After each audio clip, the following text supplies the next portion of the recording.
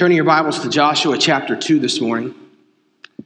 And I must say, many of you know my mom went under hospice care this week. And it's been really hard. And I'm exhausted right now as I enter the pulpit. Just exhausted. Emotionally, physically, spiritually, just exhausted. And I could barely sing, which is not something normal, but I just was sitting here thinking, listening. It's just like, how many of you have lost loved ones over the years? Like, mom just lost her mom. I don't know. We've lost family over here. I'm just looking around over the course of the years, how many people have lost family members and watched them suffer, watch them pass away. And it is such an encouragement in the midst of that, as I thought about that this morning, that you were able to sing and still experience the joy of the Lord. What an encouragement. What an encouragement that in the midst of heartache and struggle, we've got the saints who are singing praises to God. And that's why the Bible says that we sing to one another. Like, if you're one of those, I'm just telling you, if you're a guest and you're one of those people who tends to be one of those people who is just okay with just watching a service online, bro, you don't get it. You're missing out. God calls us to be among his people. This is it. This is it right here. And it's another thing, it's encouraging to be at a church where you know people, you know their stories, and you know what they've been through. And then it's all the more encouraging and challenging when all the above, strengthening when you sing together and you hear one another in spite of the struggle, in spite of the trial. We see that our Lord sustains, and it's encouraging. So I do appreciate this morning your prayers as I preach. If you're a parent, or you've ever served in the children's ministry at any point in your life, you've likely come across your fair share of children's discipleship books or resources. If you know me, you know that I tend to love buying children's discipleship books whenever I go to conferences and such. You probably come to my house and you'll find dozens of different children's discipleship books. I'm a big fan of them. However, I got to say this, friends. If you're a parent, know this, or you're a discipler of children, know this, that not all children's discipleship books are created equally. You see, it's amazing how often some books can drastically misrepresent what is happening in a given Bible story. For instance, friends, many children's books will venture to tell the story of Noah and the ark and portray it as some blissful, happy day where the sun was shining and Noah and his family were just enjoying some time on the top deck of the boat like they're on some carnival cruise. Perhaps you've seen that. And there certainly is a happy element to Noah's story in that God was gracious to spare one family from his wrath. However, the story as a whole was extremely sad. You see, every human being on earth was drowned because of their sin. The earth was utterly destroyed. It was a dark and tumultuous time, yet most children's books don't lean into that aspect, but they ignore it all together. See, Noah's Ark was filled with happy animals. Jonah was swallowed by a joyful whale. The Israelites were lighthearted, painting their doorposts with blood before the Passover. Suffice it to say, friends, these children books overwhelmingly seek to somehow protect children from the idea that God is one who should be feared. They simply want to portray God to children as a cute and adorable character with big eyes, a big smile, who spreads joy and cheer to everyone around him, like Santa Claus. Of course, this isn't the problem with children's book publishers.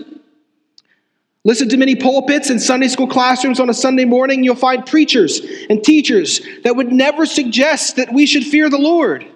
Rather, Jesus is presented as a harmless grandpa type figure, a therapist who listens to all of your problems, the type of king that would never harm a fly, or a needy feminine boyfriend sitting on pins and needles waiting for you to say that you love him. That's how God is presented. Yet, if we were to turn to the first chapter of the book of Proverbs, we would find that Solomon tells us that the fear of the Lord is the beginning of knowledge. The beginning of knowledge. In other words, we have absolutely no understanding of God if we have no fear of him. None. Yet, therein lies another problem, because we often think that the fear of the Lord is a one-time event when we first meet God, but then he shows us grace so that we don't have to fear him anymore. That's how we often think of fear. However, Psalm 130, verse 4 tells us that God gives us forgiveness that he may be feared. Solomon says it a bit more bluntly in the last few verses of Ecclesiastes. He says this, he says, fear God and keep his commandments, for this is the whole duty of man. See, friends, there should never be a millisecond of our lives, hear me, that we do not fear the Lord. Not 1 millisecond. Yet, if you're like me, you often do not fear the Lord like you should. Anybody in that boat? Anybody in that season? You fear your business failing you. You fear the direction of the country. You fear your health declining. You fear your dreams not coming true. You fear the way that your family might turn out. Oh, friend, you fear many things, but the fear of the Lord is often on the back burner. Church, today I want us to consider what it means to fear the Lord. How might we fear him correctly? How might we fear him incorrectly? What is the root of a healthy fear of the Lord? What does a life that fears the Lord look like? What does a life that doesn't fear the Lord look like? I have one main point this morning, followed by 4 subpoints, but my main point is this. When we truly see God for who he is, we will fear him, run to him, trust him, and walk in his strength. I'll say that again. When we truly see God for who he is, we will fear him, run to him, trust him, and walk in his strength. Friends, hopefully you've made your way to the book of Joshua chapter 2. It is my effort this morning to preach, if God wills, the whole chapter of Joshua chapter 2. So please follow along in your Bibles as I read. Then Joshua, son of Nun, secretly sent 2 spies from Shittim. Go, look over the land, he said, especially Jericho. So they went and entered the house of a prostitute named Rahab and stayed there. The king of Jericho was told, look, some of the Israelites have come here tonight to spy out the land. So the king of Jericho sent this message to Rahab. Bring out the men who came to you and entered your house, because they have come to spy out the whole land. But the woman had taken the 2 men and hidden them. She said, yes, the men came to me, but I did not know where they had come from. At dusk, when it was time to close the city gate, they left. I don't know which way they went, but go after them quickly. You may catch up with them. But she had taken them up to the roof and hidden them under the stalks of flax she had laid out on the roof. So the men set out in pursuit of the spies on the road that leads to the fords of the Jordan. And as soon as the pursuers had gone out, the gate was shut.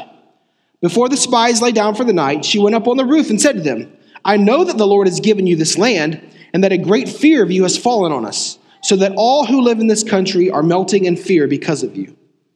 We have heard how the Lord dried up the water of the Red Sea for when you came out of Egypt, and what you did to Sihon and Og, the two kings of the Amorites east of the Jordan, whom you completely destroyed. When we heard of it, our hearts melted in fear, and everyone's courage failed because of you. For the Lord your God is God in heaven above and on the earth below. Now then, please swear to me by the Lord that you will show kindness to my family, because I have shown kindness to you. Give me a sure sign that you will spare the lives of my father and mother, my brothers and sisters, and all who belong to them, and that you will save us from death. Our lives for your lives, the men assured her. If you don't tell what we are doing, we will treat you kindly and faithfully when the Lord gives us the land. So she let them down by a rope through the window, for the house she lived in was part of the city wall. She said to them, "Go to the hills so the pursuers will not find you. Hide yourselves there 3 days until they return, and then go on your way."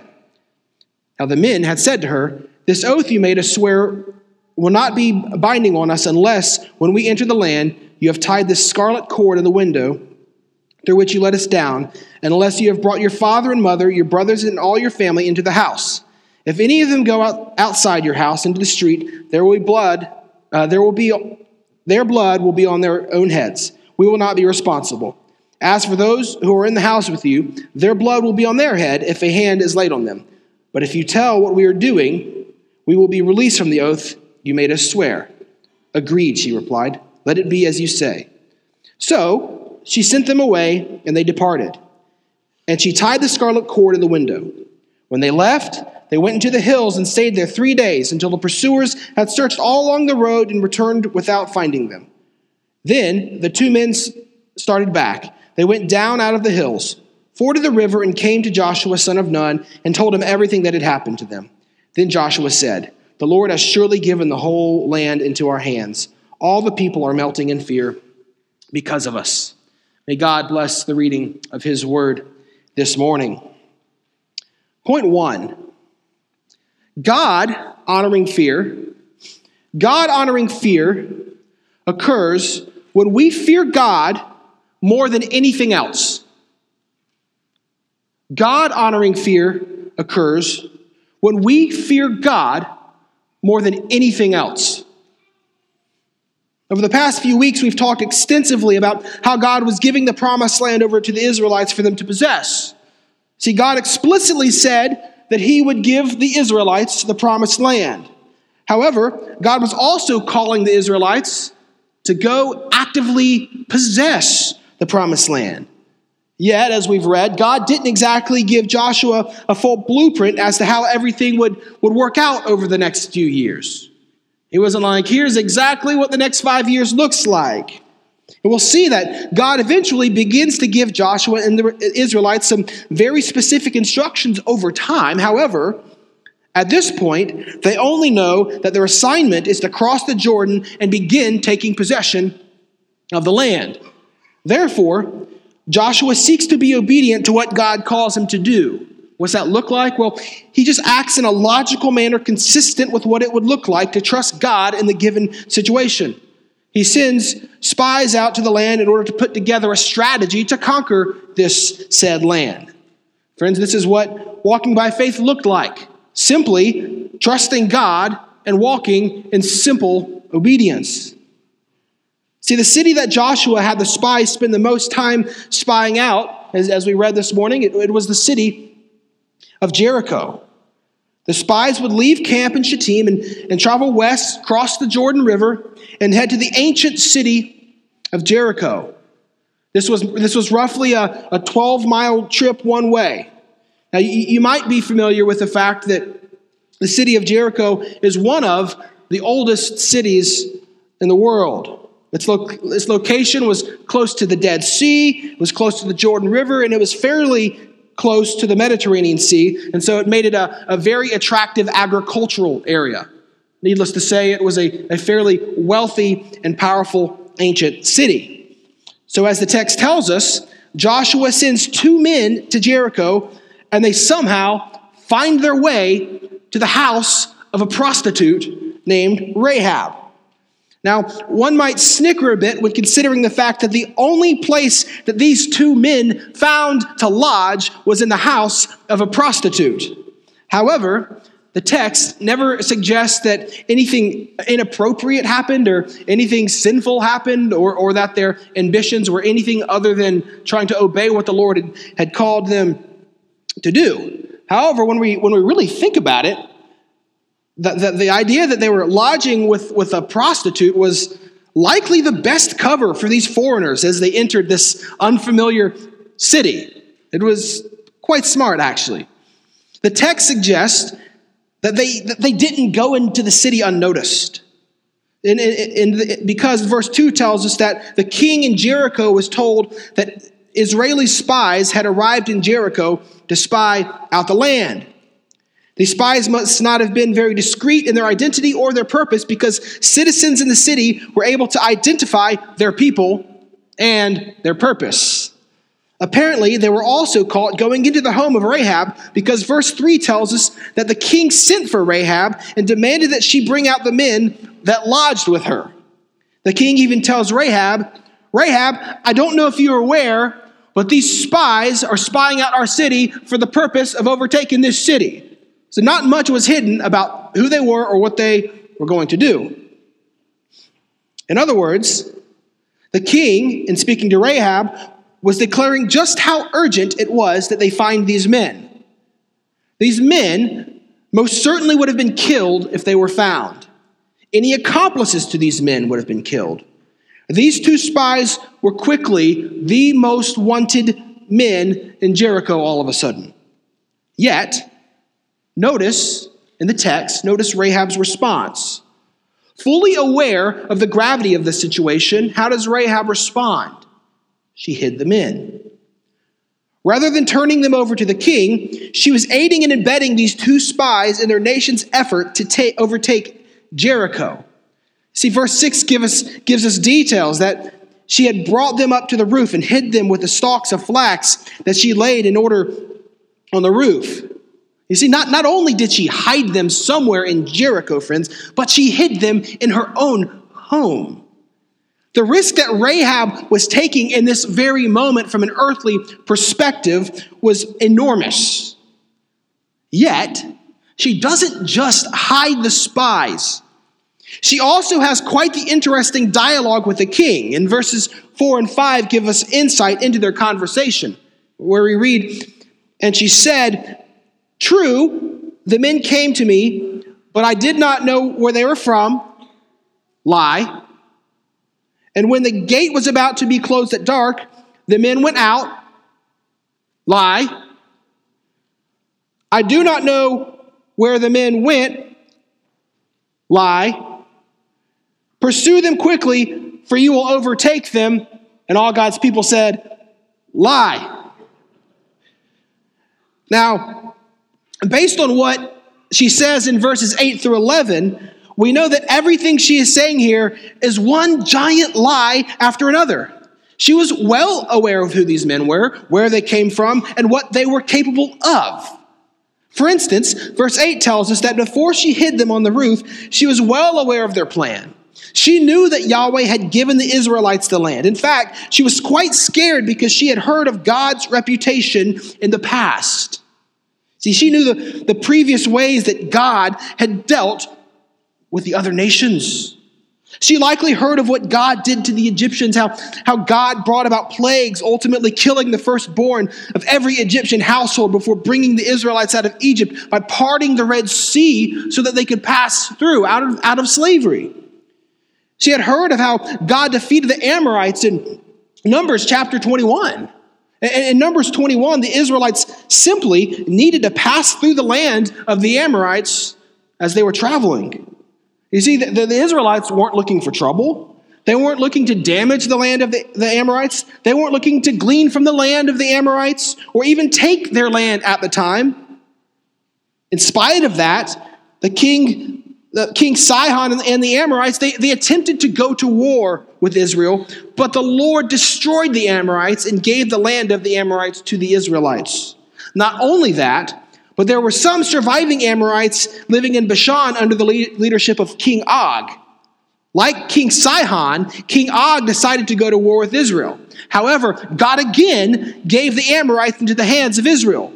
They destroyed the Amorites so that there was not a single surviving Amorite.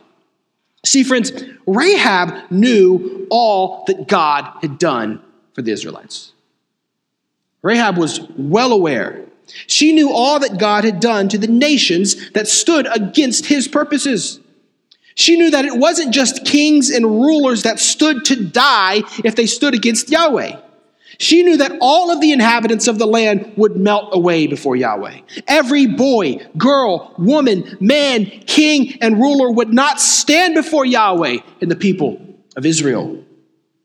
Therefore, she lied to the king of Jericho. Now, plenty of ink has been spilled regarding Rahab's lies here.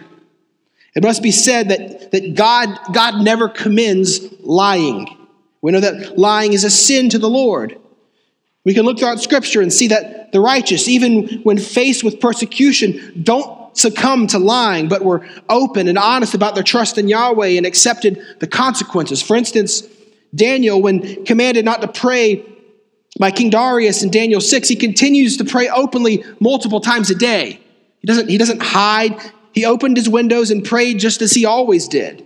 He knew that the lion's den awaited him, but he didn't shrink back from trusting Yahweh. God doesn't call us to lie. He just calls us to be courageous and trust him. Rahab's story is different, however. You see, she blatantly tells a series of lies to the king as she hides the spies. She's a liar. Yet, we can see from Hebrews 11:31, you can mark that down, look at it later, that Rahab was ultimately a woman of faith. We see the same thing in James 2:25. It tells us that Rahab was even considered righteous. Why? Because of her lies? Not at all. In fact, neither Hebrews, James, or our passage in Joshua 2 ever seem to mention her lying. See, the text doesn't criticize her. In a way, it's a detail that the text just glosses over. It's like the author of Joshua is saying, don't get too caught up in the specifics of what Rahab said. That's not the main point of the story. Don't get too caught up in the lies. What is the main point? Well, the New Testament writings in Hebrews and James are consistent with the book of Joshua and pointing out that her faith was demonstrated in her welcoming of the spies and offering them hospitality in her home. That is what the text is pointing to, friends. Both Hebrews and James are giving us examples of what faith in action looks like. They're seeking to show us that faith, it looks a certain way. However, Joshua gives us far more insight into the faith of Rahab. It doesn't just show us the fruit of her faith, but it actually shows us the origin of her faith. One might ask, why did she hide the spies? What motivated her? I'll tell you this, friends. The text points this out. The fear of the Lord motivated her. The fear of the Lord motivated her. As Yahweh's reputation preceded his pending arrival in Jericho, Rahab was utterly terrified before the Lord. In verse 9, we see Rahab confess that all the people knew what Yahweh was capable of, and fear had fallen upon the people. In fact, she gets quite a bit more specific in verse 11. In light of what Yahweh had done to the previous nations in the past, it was very clear that Yahweh was the one true God. It was evident to her. He is the true creator God. He sits over the heavens and he sits over the earth. He isn't some distant force, but he is active on earth. He is active among his people. He is the sustainer and the ruler of all, friends. She doesn't know much. She knew little about the law, if any, but the little that she knew about Yahweh caused her to confess to the spies that upon hearing of Yahweh's past actions, her heart melted and she had no spirit left in her, not just among her, but among those around her as well. See, to Rahab, Yahweh was terrifying. He was a conqueror. There was absolutely nothing she could do on her own to stop his wrath. She knew she stood outside of the people of God. She knew she stood as an enemy of Yahweh, and it was terrifying. She also knew that to stand against the king and the people of Jericho had great consequences. She could have lost her life at that moment. Her and her family could have been easily killed if the king's henchmen would have simply torn the roof apart and found the spies. You see, perhaps from an earthly standpoint, she had good reasons to fear the king. He could certainly have taken her earthly possessions. He could have imprisoned her. He could have killed her. However, as she meditated on who Yahweh was, the one true God, she knew that she had far more to lose by standing in opposition to Yahweh. In other words, she saw God for who he truly was, and the result was a true, terrifying, God-honoring fear. When she truly feared the Lord, she lived like it by hiding the spies. When she truly feared the Lord, she feared him more than anything else in this world. Friends, this is what it has always looked like when God's people feared the Lord. For those who truly trust in Christ, they really do fear the Lord more than they fear any person, institution, situation, government, form of persecution, or even the loss of their own lives. You might ask why. Well, many people might just think that we're just hedging our bets. In other words, we're saying, well, I'm not exactly sure that God exists. However, it is better to live as though God is real and do what he says and be wrong in the end than to rebel against God in this life and be found wrong in the end. That's what some people's idea of fearing the Lord looks like, or faith looks like. And friends, that is not Christian faith. That is not God-honoring fear.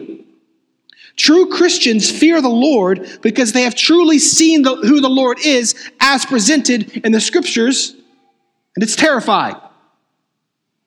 It's terrifying. This is in obedience to what Jesus tells his friends in Luke 12. And I know this isn't a comfortable subject. I acknowledge that. Luke 12:4, Jesus says this. He says, I tell you, my friends, do not fear those who kill the body, and after that have nothing more they can do. But I will warn you whom to fear. Fear him who, after he is killed, has authority to cast into hell. Yes, I tell you, and he doubles down again, fear him. In other words, Christians see that God isn't just sovereign over the affairs of earth. He is a holy, sovereign judge who has the authority, ability, and intention of casting everyone who rejects Christ as Lord and Savior into hell for all of eternity. That is our Lord.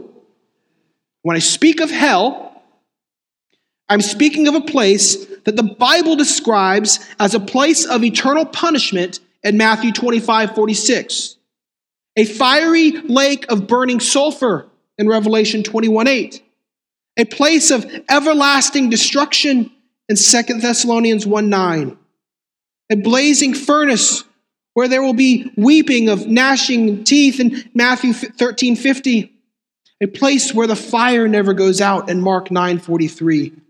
A place of suffering through eternal fire in Jude 1:7. A place where you will be judged alongside Satan and his angels in Matthew 25:41. And a place of eternal destruction according to Matthew 10:28. Do we see how terrifying this is? Now, I suppose the reality of hell isn't enough to strike godly fear into the hearts of many, because when most people hear such passages, they automatically assume that they're too good to enter into a place like that. You see, they see themselves as never doing anything really wrong. They've never killed anyone. They've never stolen anything. They've never been arrested. Hell isn't for them. See, just understanding God as judge and even understanding where he sends the guilty isn't enough to strike the fear of the Lord into the hearts of the unelect. It is when we see how God judges that truly strikes fear into us. You see, we must understand that God's standard of judgment, hear me, friends, if you don't hear anything else, hear this. God's standard of judgment is the holiness of God. And that's why it's so terrifying. And just how holy is God? Well, 1 John 1:5 tells us this, that in God there is no darkness at all. This means that God is pure perfection. There were zero flaws in God. There was no sin. Perhaps the one place in all of creation that we could think of that is purer than any place in all of creation is the throne of God. And we know that the heavenly hosts are not marred by the curse of sin. Yet even the elders and creatures around the throne, as they sit there and they gaze upon our triune God, they say what we sang this morning, holy, holy, holy, holy, holy, holy, all day, all night, all of eternity, never stopped, not just lip service, but actively fazed by the holiness of our God. That is our God. There was never a point in which they stopped crying holy because God is so distinctly above and beyond everything and everyone, even in heaven. He is gloriously perfect and he is gloriously distinct. So that's why Romans 3:23, it tells us this, that each and every one of us has sinned and fallen short of the glory of God. We stand guilty. We stand guilty, friends. And Romans 6:23 tells us that the wages of sin is death. Each one of us, friends, we deserve and are worthy of the white, hot, holy, pure, just wrath of God in hell for all eternity. And none of us can stand with our chest puffed out to God. None of us can somehow stand on the same level as God. None of us can thwart God's purposes. None of us can change God's mind. None of us can change God's sense of justice. None of us can lower God's requirements. No, when we encounter the living God, all we can do is respond like the Apostle John did in Revelation chapter 1 and fall at his feet as though dead. See, friends, God's holiness is truly a terrifying thing. It is. It puts everything in the universe in its proper perspective. But it does. Even today, as Christians, we must understand that fearing the Lord is part of the everyday Christian walk. In fact, it is central to the new covenant that God promised to Jeremiah. You might not realize that. In Jeremiah 32, 38 through 40, the Lord God says through Jeremiah, "And they shall be my people, and I will be their God, and I will give them one heart and one way." Why? That they may fear me for a moment, for a season, for a day. No, that they may fear me forever, for their own good and the good of their children after them. I will make with them an everlasting covenant, that I will not turn away from doing good to them, and I will put the fear of me in their hearts, that they may not turn away from me. In this life, Christians, as we see and we treasure God for who he truly is, we fear him more than missing out on the fleeting pleasures of sin. We fear him more than we fear the potential for poverty if we don't act if we don't act in an unethical manner.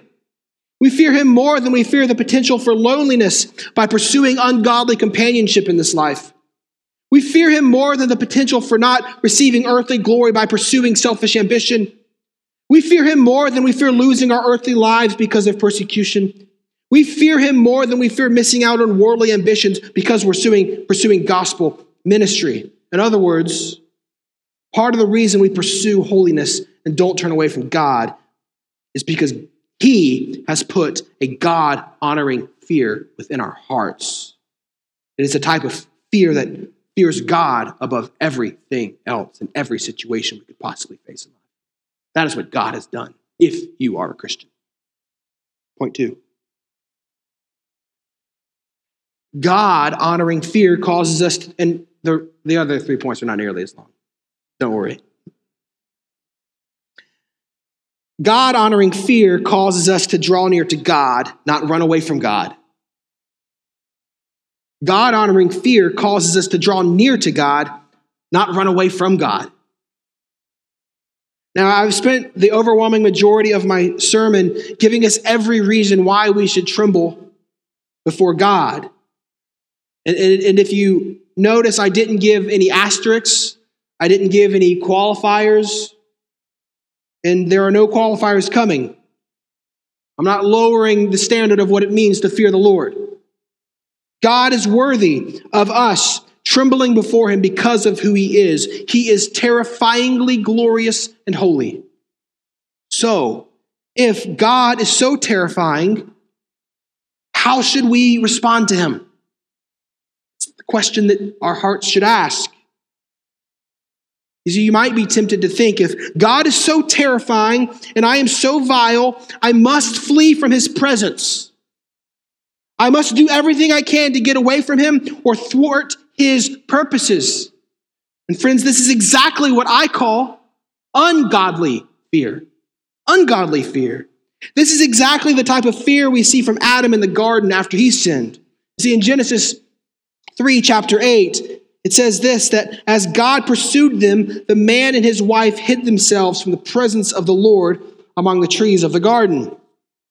We see this type of fear from Jonah as God called Jonah to obedience. You might recall in Jonah 1, verses 3, after the Lord tells him to go to Nineveh, how does Jonah respond? It says Jonah rose to flee to Tarshish from the presence of the Lord.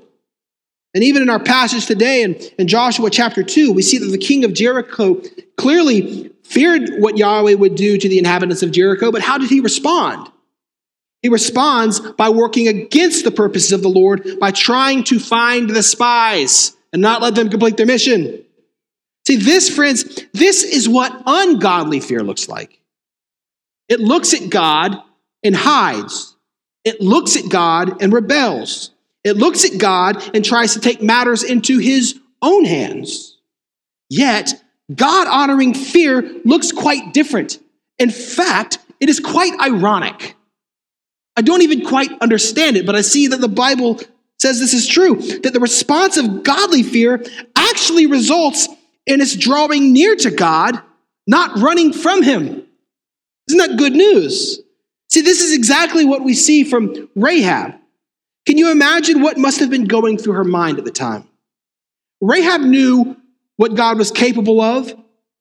Rahab knew exactly what the fate of Jericho was. Rahab knew that she currently stood as an enemy before God. She stood outside of God's covenant people. Not only that, but this woman was a prostitute. She spent every waking hour selling her body for the sexual pleasure of men. Her life was as pagan, idolatrous, and wicked as it got. Suffice it to say, when you look at someone like Rahab, you would think there was no hope for someone like Rahab. Yet, it is precisely this fear of the Lord that brings a sinner such as Rahab to plead with God for mercy. Here, what do we see in the passage is that she pleads with the spies to deliver her and her family from death. As she meditated on who she knew Yahweh to be, she didn't go and hide. She didn't flee the city. She didn't turn the spies over to the king. She looked upon Yahweh and desired reconciliation. She desired refuge in him. She simply desired mercy. Therefore, she simply asks for her life to be spared. That is how we respond to the fear of the Lord.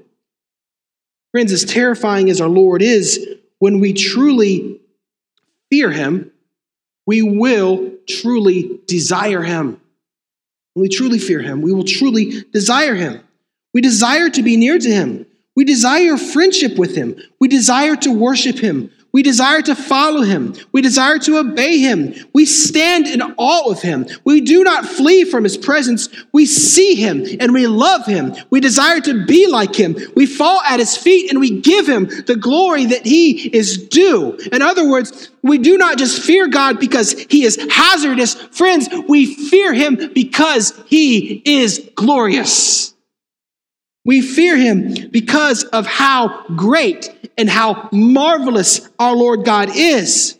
And this is the exact response that we see in the Bible for those who fear the Lord. Consider with me for a moment Psalm 47, verses 1 and 2. It says this. It says, clap your hands, all peoples. Shout to God with loud songs of joy. Do you notice as you hear that? What is that? That's a response of praise and thanksgiving and worship. Why? For the Lord, the Most High, is to be feared, a great king over all the earth. What's the response to the fear of the Lord? The holiness of the Lord? Praise and thanksgiving. We also see this in Psalm 96, 1 through 4.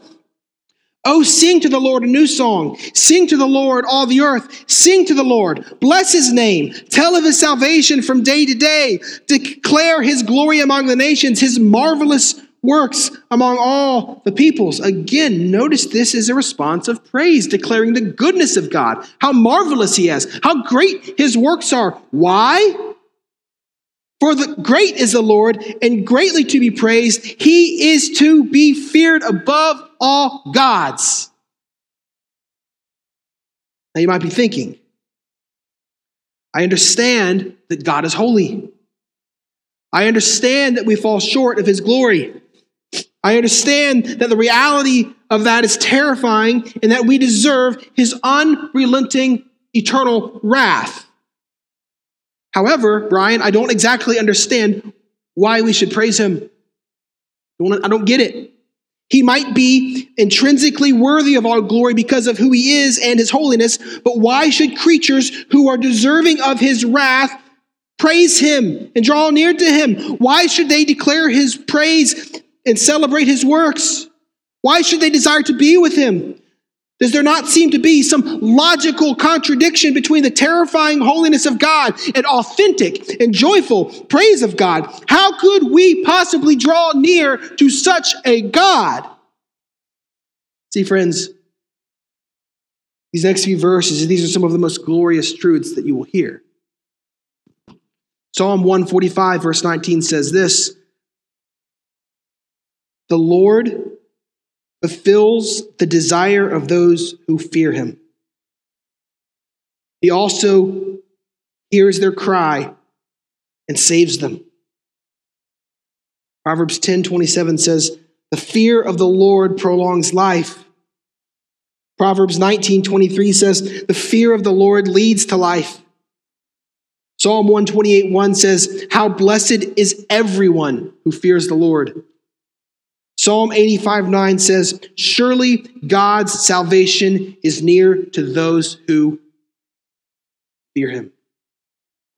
I could go on and on and on. However, the point is this. Christians, friends, we can draw near to a fearful God because this fearful God is also a merciful and gracious God who offers grace to everyone who fears him. That is our Lord God. Oh, the hymn Amazing Grace says it so well. 'Twas grace that taught my heart to fear. And grace, my fear is relieved. See, John Newton knew that to truly fear the Lord was to truly see the Lord for who he is. To truly see the Lord is to desire him. To truly desire him is to seek him. To truly seek him is to find him. And to find him is to find life everlasting. And all of this, Christian, is purely an act of God's grace. Yet, one caveat to Newton's famous hymn must be noted, our fear of God is not relieved. Our fear of being objects of his wrath are relieved. Psalm 19:9 tells us that the fear of the Lord is clean, enduring until we receive salvation. Enduring in this life? No, friends. Fear of the Lord is clean, enduring forever. Because of who God is, he will be worthy of our fear forever. Even as we dwell with him and reign with him in eternity future, we will never at any point be him. We will not be him. He will always and forever be our God, who is holy, holy, holy, worthy of our fear. So, how can we walk properly in the fear of the Lord today? I believe that one specific application that the fear of the Lord should produce in us and among us in our church is a life of ongoing repentance and confession. A life of ongoing repentance and confession. See, it can be quite tempting to continue on in our sin in the Christian life, can't it? We've been there. How easily can we find ourselves caught in the same habitual sins over and over and over? In such seasons, when we find ourselves there, how do we respond? Let me ask you, how do you respond? See, it can be so tempting to try and hide from God. It can be so tempting to isolate yourself from God's people, isolate yourself from the preaching of the word, isolate yourself from the rebuke of a brother who loves you. It can be so easy to run from God. We find that it's often easiest to simply stay in the darkness altogether than bring our sin to light. You know, that feels like the easy thing. And oftentimes when we gaze upon the holiness of God and his justice, it might even in our minds sinfully feel like the logical thing. Yet, that is an ungodly response to the fear of God. Christian, God's holiness doesn't call us to run from him in the midst of our sin, but to run to him. Is this not what John tells us in 1 John 1:9? If we confess our sins, he is faithful and just to forgive us our sins and to cleanse us from all unrighteousness. In other words, when we come to the Lord and repent of our sins, he greets us with a forgiving embrace, with hands that were pierced to pay the penalty of our sins.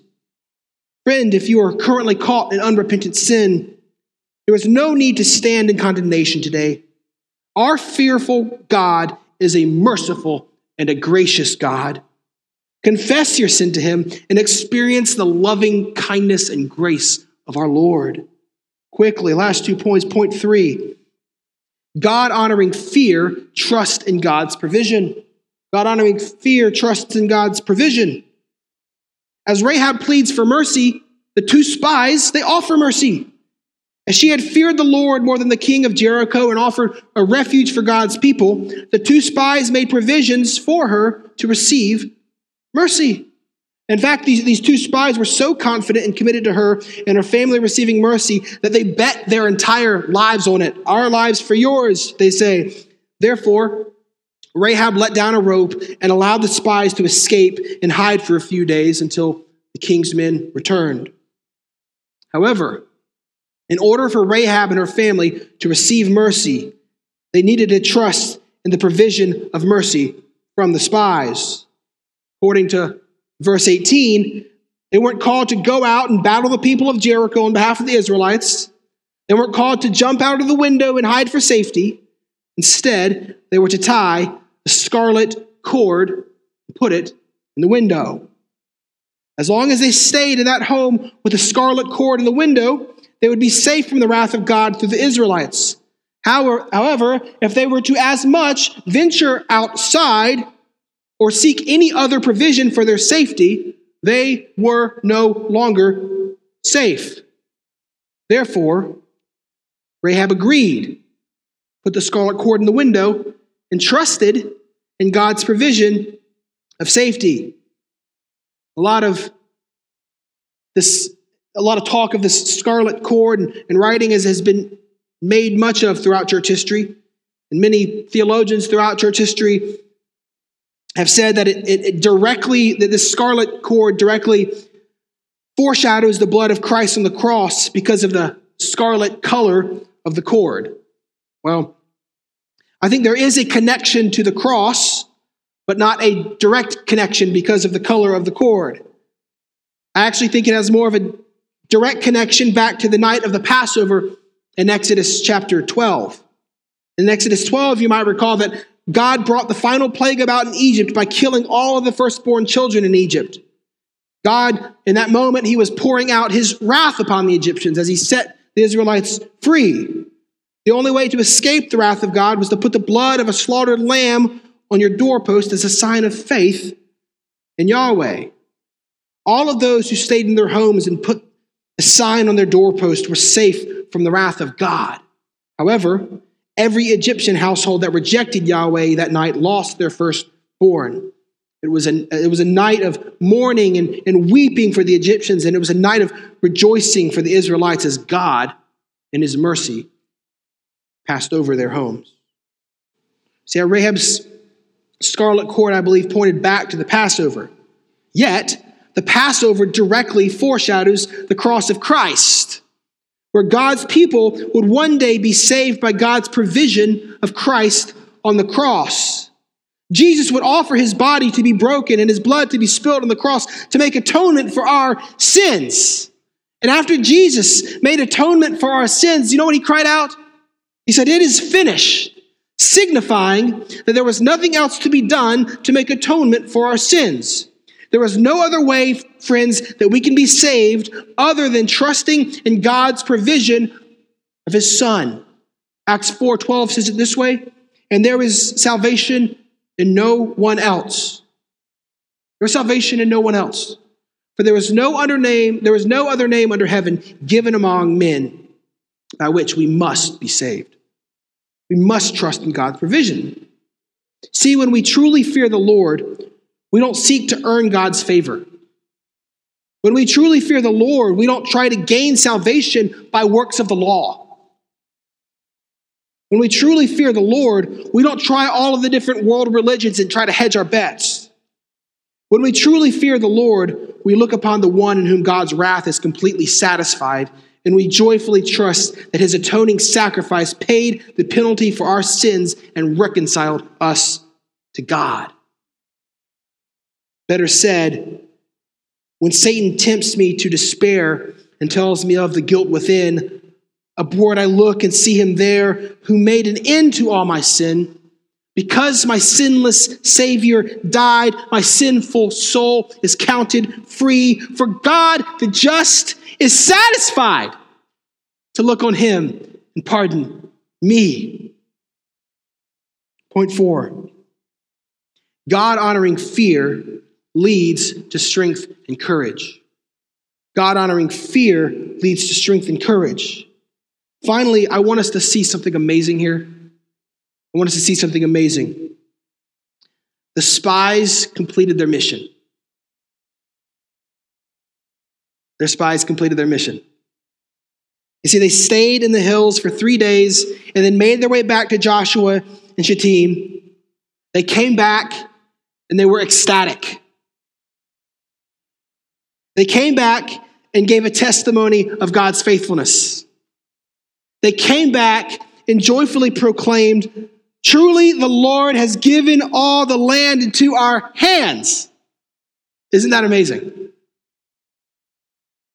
Now you might not think that that's that amazing.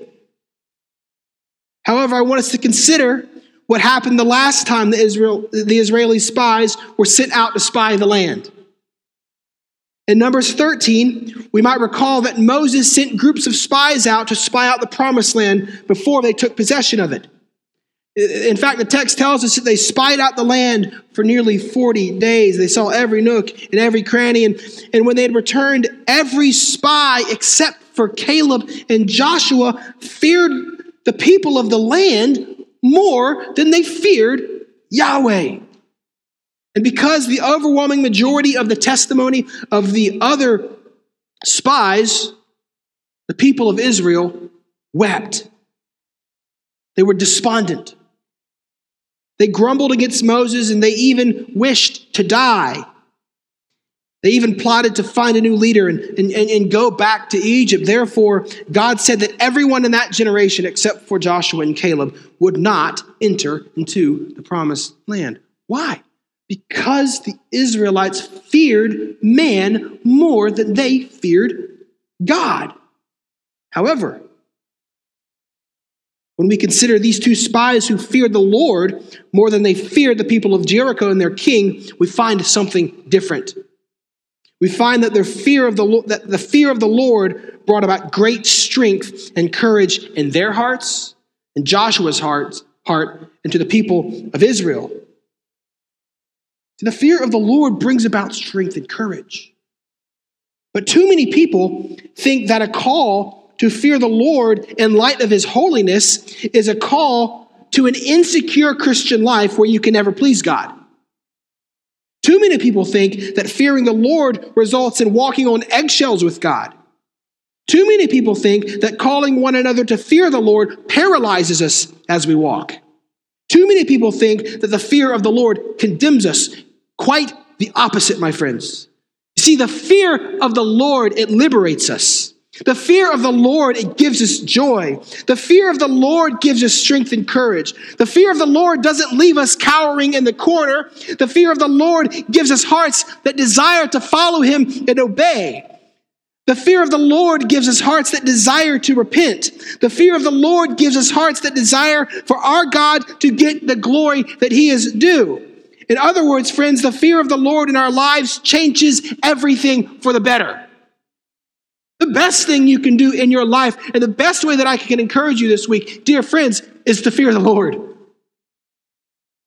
And so my closing prayer for us this morning is that as a congregation, is that we would be a people who delight in the fear of the Lord. That's my prayer for us. Why?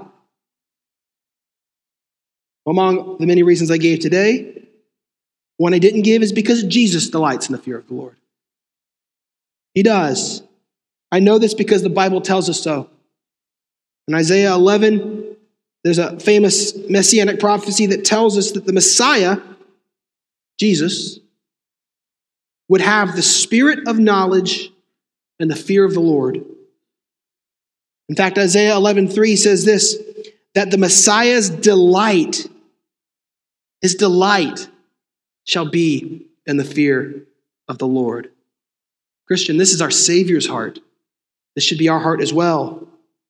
So what do we do in those seasons when we don't fear the Lord?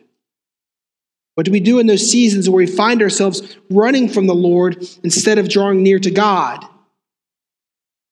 Christian, we drop to our knees before the Lord and we ask him to truly reveal his holy, righteous character to us. We plead with God to do a work that only he can do. We cannot conjure up the fear of the Lord on our own by the flesh. We cannot.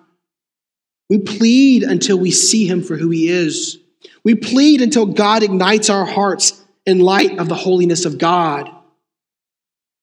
And how will we know if God has answered our prayers? Well, we will earnestly fear him more than we fear any earthly circumstance. We will earnestly draw near to him to know him more. We will glory in his provision of Christ to reconcile us to himself. We will walk in strength and courage as we pursue obedience to what he has called us to do. May this be true of us individually, but more importantly, may this be true of us as a church. Amen.